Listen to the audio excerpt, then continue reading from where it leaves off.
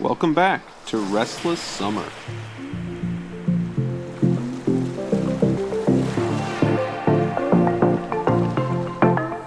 Hey, welcome back, everybody, to Restless, a post-mortem on the young, restless, and reform movement.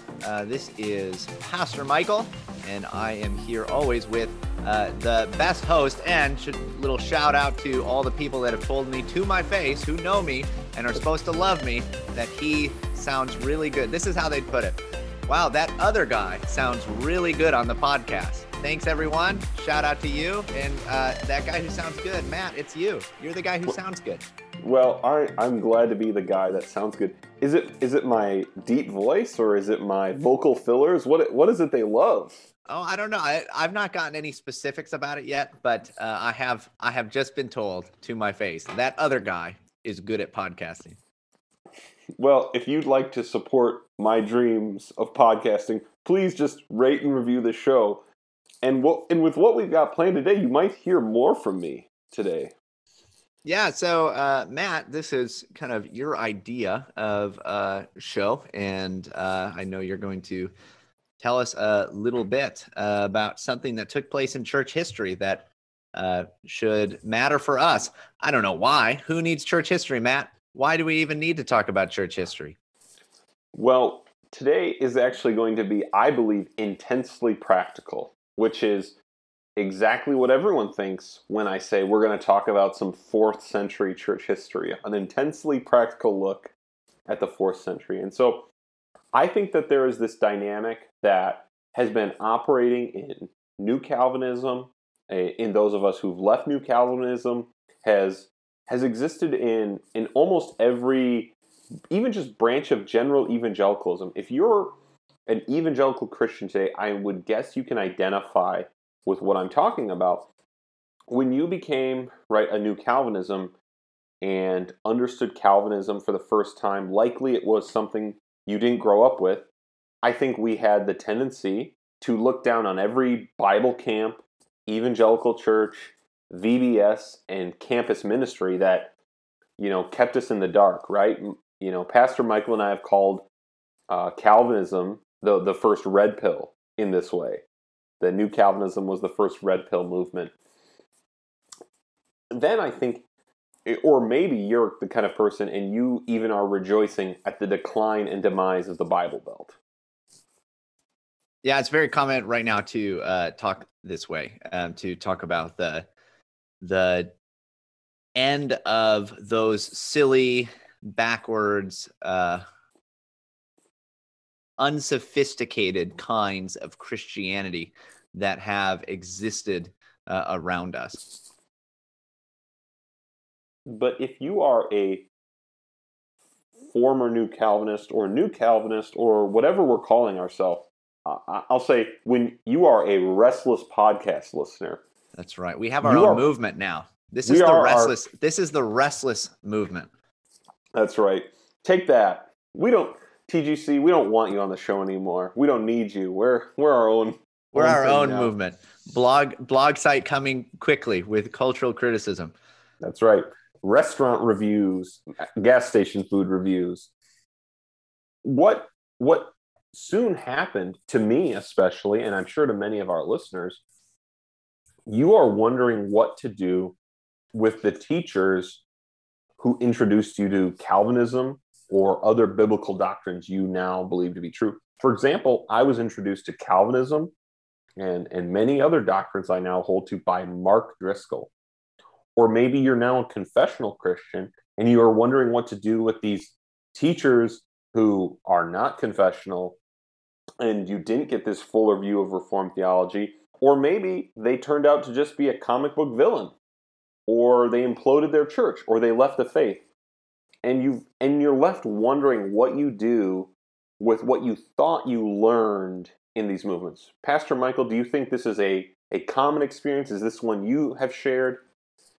Without a doubt. So it's easy to get jaded, right? It's really easy to get jaded about those who have fallen apart, those who taught you. And very often, we've already talked about this, it's very easy for people to have attached themselves personally to various members of this movement or any other, really, right? And say, well, this is the guy, this is the movement, this is the book, whatever it might be. And then when that teaching that you learn from them, that you still love, that you still like, when that person goes down, when their church implodes, when it turns out that they've been, living some kind of scandalous lifestyle, the question does arise, like, what do I do with this? What do I do with this? Does that mean, therefore, that this teaching itself and what I learned from them and how I grew, does that mean that that was all fake? And fortunately, when you come at this as we would call ourselves, Catholic Christians, Christians who trace themselves back to the church in all the world, in all times, lowercase c, not Roman Catholic, because that is what we call an oxymoron. You can't be Catholic if you're from one place. Sorry, that's just my free Protestant jab at Catholicism today. Catholics, we love you. We would love to have you on the show sometime. What a show that would be.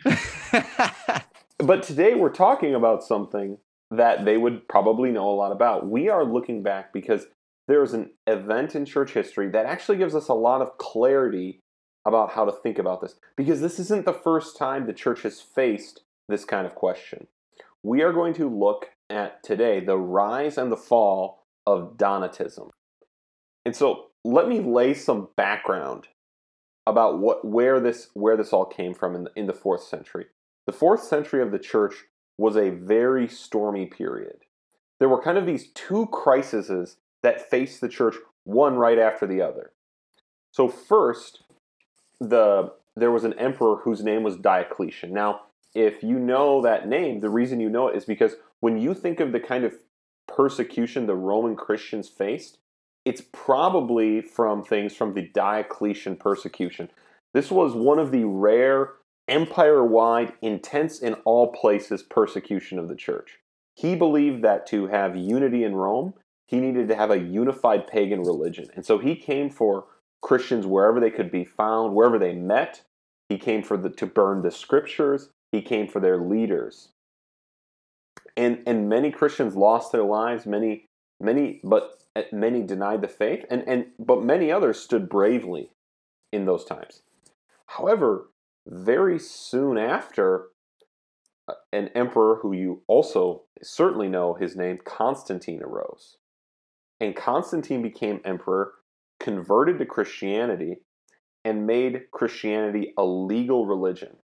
And so now, instead of a persecuted minority, they were kind of a promoted plurality, right? To get so people of all wealth statuses all over the empire were converting to Christianity, probably some for political reasons, to be closer to the emperor. And these Christians, instead of meeting in secret, were now meeting in buildings being built by the emperor. And a lot of the church became very concerned that the church was no longer, the standards of living fell, right? They were worried about this kind of nominalism. Well, are these people really sincere? And so after this fact, a few reactions occurred. And so we have one from the church historian named Eusebius. Eusebius is often criticized for how positive about Constantine he was. And I'm not a historian, but that's probably fair. But understanding Eusebius saw this horrible persecution, and now there's an emperor who claims the name Christian, who called the Nicene Council, who's protecting and part of the church, right? It's hard to imagine how huge of a relief and shock that would have been to someone like that. So you have the kind of very positive view of what was happening. You have the monastic response. These people believed that what they needed to do was flee these problems of nominalism. They went out into the deserts for contemplation, fasting, right? And the things people would be familiar with monasticism. But the rest of the church, and Eusebius no doubt as well, they were left asking themselves this question: what do you do with people, but especially the church leaders and pastors, who denied the faith during these persecutions and wanted back into the church. Now, before we talk about the answers, I want our listeners to think about that question. What do you do when you have some people who have maybe lost their lives or at personal cost stood for the faith, and others, even their leaders, who denied the faith? Yeah, you think about how difficult that would be, especially with, you can imagine being someone in a church and the pastor of your church, once things really heat up as far as persecution goes, denies the faith. But say you have a father who, stands up for the faith and is killed because of it. And then that pastor comes back and says, well, I want to be back part of the church. Right. Put yourself in that kind of situation where all of a sudden this takes on a whole very difficult personal element, because you saw that those who did stand strong, those who did walk through the fire in that sense and walk right into death, willing to do that for the sake of Christ. And then those who, especially, you would have thought maybe should have, and they did not. It's very difficult. Now, in North Africa, this persecution had been very bad. And people sought to avoid this persecution through different ways. Some of them, when the Romans came demanding all of the Christian scriptures. And so some of them gave heretical books or non-scriptural books, because the Roman soldiers, they couldn't tell the difference between a Gnostic gospel and a legitimate gospel. And so they were able to escape that way. Now, some of them gave up actual copies of the scriptures to be destroyed, and they said they were doing so to save their and their congregation's lives. These people became known as traditores. This is where we get our term traitor, and that Latin term was also used for Judas, right? So this was considered a very high sin at that time. And then maybe the final stage was the people would actually worshipped at the pagan gods' temples. And it was said at this time that the Diocletian revolution, he had demanded worship at the pagan temples, and the temples were overflowing. There was no room in these places for more people. But there were the Christians who did it. They were imprisoned, they were tortured, they were killed, as Pastor Michael's already described. And the church greatly respected these people, right? As we all should. And as the church always has, respected martyrs and those who have suffered greatly for the faith. But the church had to find a way to amend the people who had maybe denied the faith in some ways, and these people who had stood for the faith. And they were faced with this problem. And so generally, this was, of course, not the first persecution they had faced. There was more of what we would call a moderate view and a rigorous view. So the moderate view had developed over time, and the idea was you needed to confess your sins to a confessor, which is a person who had suffered under the persecution, and be forgiven. Now, there had been, lots of debates around these, and the rigorous views, these views, some of them didn't want to readmit them at all. Some of them wanted to require a lot of penance over time. But these were the kinds of different solutions that were being promoted. But in North Africa, in the 4th century, there was a really important election after this time. And there's debate over the political intrigue that was going on, and we're not going to go down the rabbit hole, but there was a person of the moderate camp elected. But the rigorous party, the people, probably some who had suffered for the faith and those who had at least, viewed that as a very important value, were not happy with him. And so they elected another bishop, which led to the bishop named Donatus. Donatus was described as an incredibly gifted man. He was the charismatic, eloquent leader, right? His followers evidently called him Donatus the Great. And Donatus made the claim that he was the rightful bishop. He was the rightful leader of the church in that place. because he was from the Church of the Martyrs and the Church of the Apostles. And why did he say his election was legitimate and the others wasn't? Was because that bishop had been ordained by a bishop who was a traditor. So this bishop got his office from someone who apparently later denied the faith. And Donatus said that was an illegitimate move because God works through a morally upright church. And again, the issue was now the church needed to recognize who the bishop was there, right? This is like if a senior pastor in a church was selected and then another group said, no, this guy's the senior pastor. The church had to figure out who was the pastor. And so this is the crux of the Donatist claim, that the sacred actions of unworthy priests are invalid. Again, listener, I want you to ask yourself how you would answer this question. If a priest or pastor is making these actions, but they're unqualified or they're unworthy for their office, should we consider the actions they take valid? And so the Donatists said that the sacraments, the ordinations, and all the rites performed by such priests were invalid. They had to be qualified and worthy for them to be valid. Yeah, this is honestly something that should sound pretty familiar, I think. The idea that the sinfulness of the agent affects, all things that they do, right? And the desire, I think this is a typical desire within, kind of modern evangelicalism, especially, that, the purity of the, bishop in this case, the purity of the leader of, the church movement or the church or the pastor or whatever it might be, that is the determining factor of the spiritual efficacy of what they do. So the other side, the moderate side, what became the Catholic side, they claimed the validity of the sacraments cannot be dependent on the person performing them. Otherwise, Christians, through all their lives, will never have certainty about the validity of their baptism, of the Lord's Supper, or their marriages, because the person could always deny the faith, commit a heinous sin.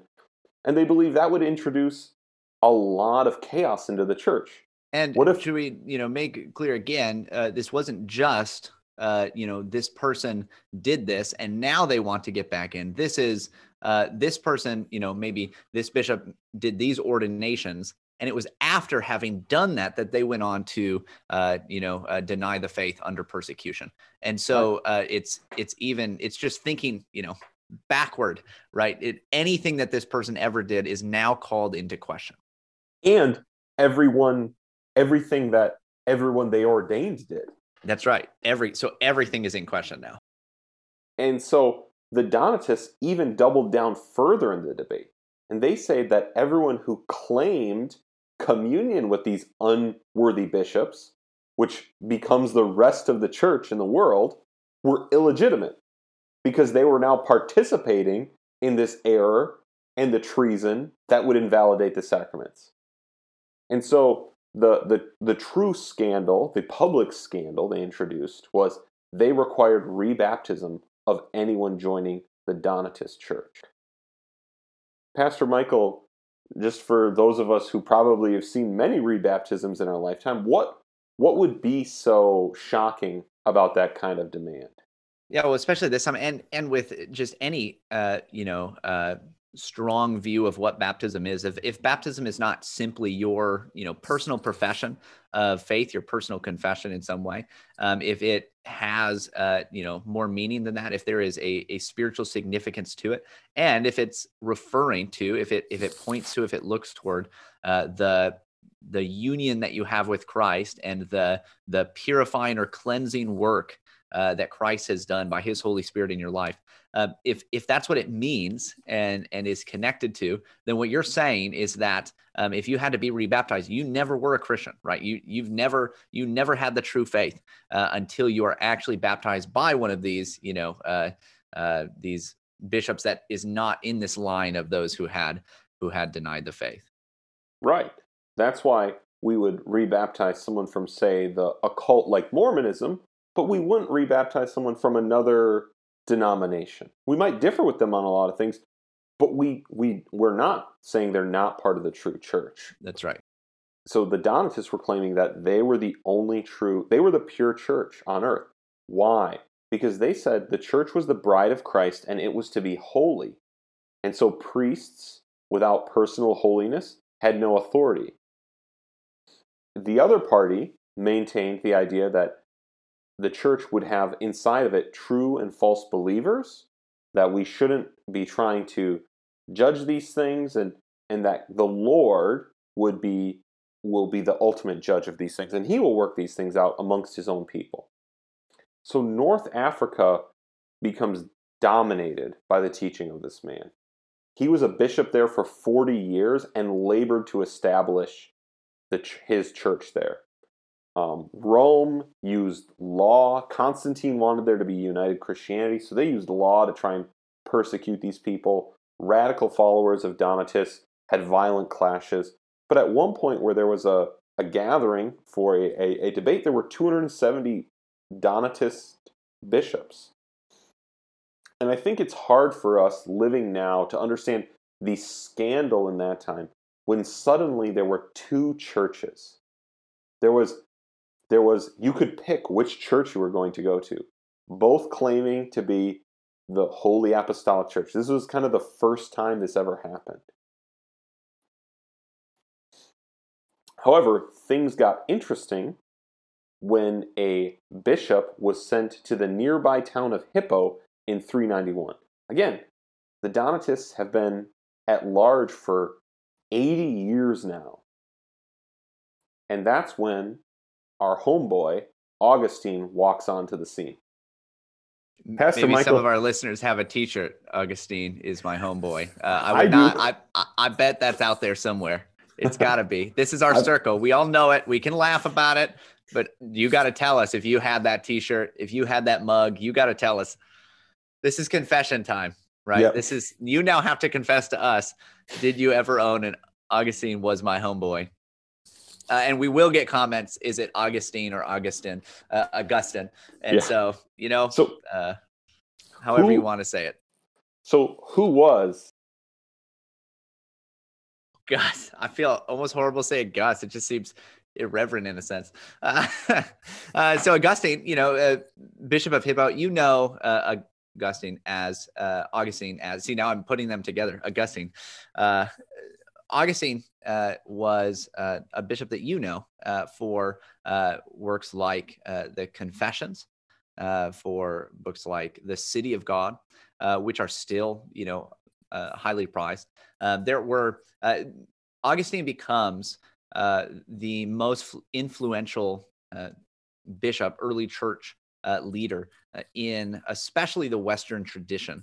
And so you get down to, say, the time of the Reformation, and you have orders of monks called, they would call themselves Augustinian. Some of them, like a certain Martin Luther, were, Augustinian monks. And to this day, I mean, I think that you could very easily say that, obviously outside of the apostles or something like that, Augustine is likely the most influential, church leader probably that has ever lived. That would be one of my assumptions anyway. He's at least in the top three, and definitely, has a running for being number one. So, but when Augustine is called a bishop and moves to Hippo, all of this is ahead of him. He is a new bishop, and this story could be apocryphal, but in my research, I found that the Donatist church in Hippo was actually larger than the church he was called to pastor. And apparently, the Donatist pastor was very gifted. And Augustine recounts hearing the Donatist choir sing louder than even his church. And so Augustine decides, he sets out that he is going to reconcile the two churches. He is going to correct this error.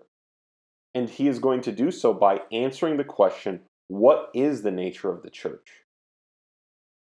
On what basis do bishops' works, on what basis are the works of bishops legitimate? How does God work through people. And so he has many anti-Donatist writings in his efforts to reconcile this. And in his work to get this issue finally settled, he was able to get an arbitration held at Carthage, where this all started in 411. And there, he preached 2 sermons that really turned the tide on this. And so the Donatists there claimed the church is the society of the holy. And Augustine agreed that the church was the holy church. However, he said the church is holy not because of what the individual members are like, but because of its union with Christ. And therefore, the other major thing the Donatists there claimed was that apostates and non-Christians did not give legitimate sacraments, as we mentioned. And they said, he who receives faith from a faithless priest receives not faith but guilt. That was a major Donatist rallying cry. Augustine responded and he said, my origin is Christ. My root is Christ. My head is Christ. The seed of which I was born is the word of God, which I must obey, though the preacher himself practices not what he preaches. I believe not in the minister by whom I am baptized, but in Christ, who alone justifies the sinner and forgives my guilt. Right? Amen. Amen. I'm just throwing in my hat already in the ring. Obviously, I'm, on his side. Yeah. What is he getting at with that quote, Pastor Michael? This is so important because this, like we'll talk about more, this is not uncommon through the history of the church that somebody picks out. Usually they try to pick one particular issue, right? So in this case, there's obvious reasons why this would come up as a problem. There's obvious reasons why you would be skeptical of those who did and denying Christ in persecution. Like that makes total sense. That this particular issue would come up at this time. But there are other issues that'll come up throughout the history of the church in other ways, right? Particular sins that if these particular sins have been partaken of, that makes everything else illegitimate. Sometimes it will be sexual sin. Sometimes I'm just thinking of things that are common today, sexual sin. Sometimes today, especially with the issues of like racism, right? So if anything had its roots with somebody who practiced some kind of white supremacy or racial sin right now, well, obviously everything that person built, everything that's come from them is illegitimate and wrong, right? That this is a common trend throughout the history of the church. But what Augustine gets at is the core reality that basically, yeah, you're right. People are sinful. Wow, you figured that one out. Way to go. People are sinful, but guess what? It's not about like the people. It's not about your personal holiness. It's not about your personal purity, because that will always fail. It's about Christ. And I love that statement, right? Christ is all, right? It's all Christ. My origin is Christ. My root is Christ. My head is Christ. It's all Christ, right? This is what allows us to see even the work of those who have sinned or apostatized or anything like that, which there were many in the New Calvinist movement, right? We've seen this. This is what allows us to be able to say, no, God still works good through it. Why? Because it's his word that matters. It's his spirit that matters. It's his ordinances that matter. It's not us, right? Anyway. I would guess that was probably a lot like what Augustine's sermons sounded like at the arbitration of Carthage, where he confronted this error. And the other thing is, honestly, I think we can understand the attraction of the Donatist position, trying to reconcile this apostasy. But Augustine had a lot of scripture on his side. Just think about it off the top of your head. The denial of Peter, reinstated. Yeah, even what I was thinking when, you're reading some of the thoughts of the Donatists, I'm thinking, man, well, I guess you don't want to be a, child of Abraham, because that would not go too well for you. And I thought of Peter. I thought of Peter both denying Christ and when he, later on when he is in sin. Yeah. With Paul. Yep, where Paul has to confront him. Again. Yeah. And so the Donatist position had a lot of problems. And now I will say, there are a lot of other implications this had, along with state religion state enforcement of orthodoxy, the sacraments long term, that all come back in the Reformation. But again, I want to focus on the above question. And so the important points that I think that Augustine brings out of this is that the church in our age is not perfected. The church is a pilgrim. It's on its way. And he said, but even the problem with the Donist disposition is even they have sinners inside of it. They are not faultless. And so the only hope we have is to claim that the church is holy, not because of the members, but because of Christ. And because there is one Lord, one faith, one baptism, there is one true church, and outside of it, there cannot be means of salvation. And this is why, by the way, all of these movements come to an end. This is why we're talking about Augustine, and we're talking about this guy and how he's our homeboy, right? Because every one of these movements falls apart. Why? Because they're just as sinful. They just happen to often pick, well, there's this one particular sin or some kind of hierarchy of sin. But over time, what becomes very clear is that they're in the same position, right? And people do, eventually either realize that or they just blow up themselves. And so it just happens, right? Their own ministries blow up, and it becomes clear to everyone at that point. But it just does not work. And let me just say right now, hey, if this is again a common sin in our ranks. If you are a perfectionist, if you believe in some kind of need for this kind of level of purity of the church, or it is not the church, you have to stop thinking that way, right? And honestly, you just need to read your Bible a lot more. Christ is pure, right? And he will have a pure bride. Not in this age. Right, exactly. There's going to come a day when the bride is adorned in all purity and will be presented to Christ. We're told about this in Revelation. But right now is the time when we're told in Ephesians 5, Christ washes his bride with his word, right? He is washing her right now. He is using his word to sanctify her, but it is not completed. And so any kind of perfectionistic look at the church is just going to fall short. And you won't be able to stay anywhere. This is often cited as a reason people leave the faith. Well, look, I saw all this sin, amongst the pastor, amongst the leadership, or these other people. I saw all these hypocrites in the church. Well, that's kind of why I'm here. That's why I need this, because I'm that hypocrite, because I'm that sinner.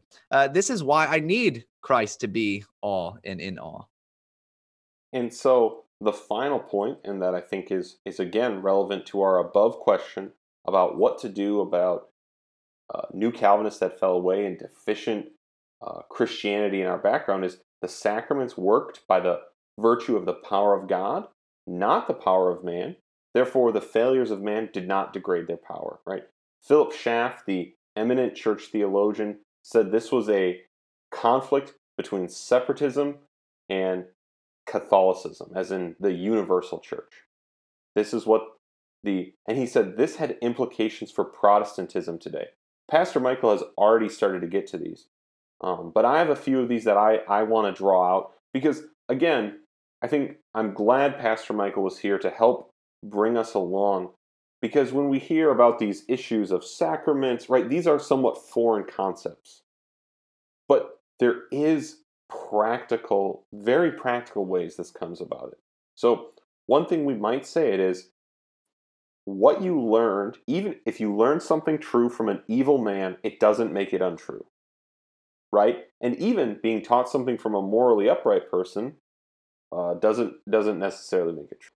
You have grown through preaching that you might now think was deficient. You grew from Mark Driscoll's sermons. You grew from VBS. You grew from, I don't know, maybe you've grown from the Restless podcast. You've grown from Pastor Michael's preaching. God is using evil men. And this is my other thing is, God has elected a universe where he only has morally deficient people to work through. Let me say that again. God has elected to create a universe where he only has morally deficient people to work through outside of Christ. Right? Calvin makes this point. He says God could have chosen to always declare the gospel through angels, but he didn't. Yeah. He chose to use sinners. He chose to give us pastors who were sinners, churchmen, church fathers who were sinners, new Calvinists who were sinners. And the final one is cutting yourself off from the deficient church, problematic churches, is you're the schismatic. Cutting yourself off from the society of saved people. The person introducing the schism is cutting themselves off from the society of the saved. Even when they're the nominal ones. Even when they're the... Right, Donatist's position was, I am the party of the martyrs. Right, that we will not go down. Yeah, this is the danger of the red pill. This is the danger of cage stage Calvinism, is that you might feel like, well, the rest of the church is alienating me, but probably what is often happening is you alienate yourself from the rest of the church Catholic. You cut yourself off from the rest because you have this idea of doctrinal purity, or, and this is probably in our circles what it comes out as more. It's not life purity, right? It's not I have to, live exactly right, because we say, well, no, we're not saved by work, right? It's all grace. It's not works. But what it often comes down to is doctrinal purity, intellectual purity. You don't teach exactly the right thing. You don't say it how I think you should say it. And therefore, you're not a part of the true church. That's the danger here. That's what we don't want you to fall into. It's what, it's what has been so easy for any of us to fall into as we, have discovered these new ideas, these new truths. Because what we share in common with Augustine is we believe God works through the means of grace regardless of the person who he might have used, right? And when we say means of grace, obviously Augustine would have been primarily speaking of baptism.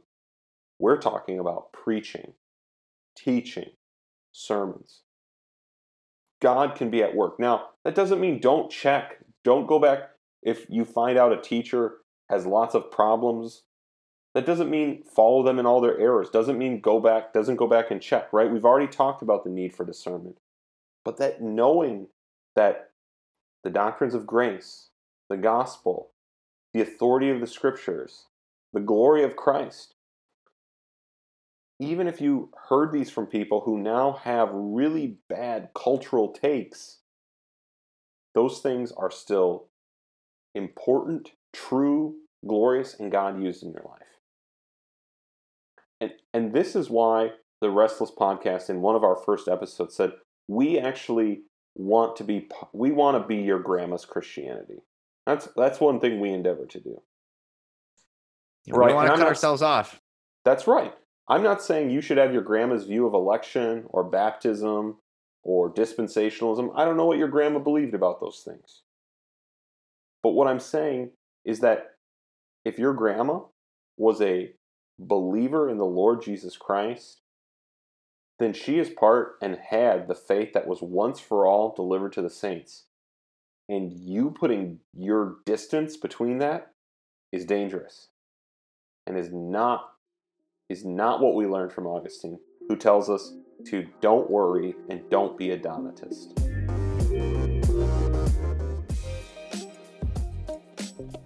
Hey, sorry if my sound was a little off in my recording. Don't know what happened, but it's Restless Summer. Let it go. Don't worry. Don't be a Donatist. Rate and review the show. We'll be back with more Restless Summer interviews next week.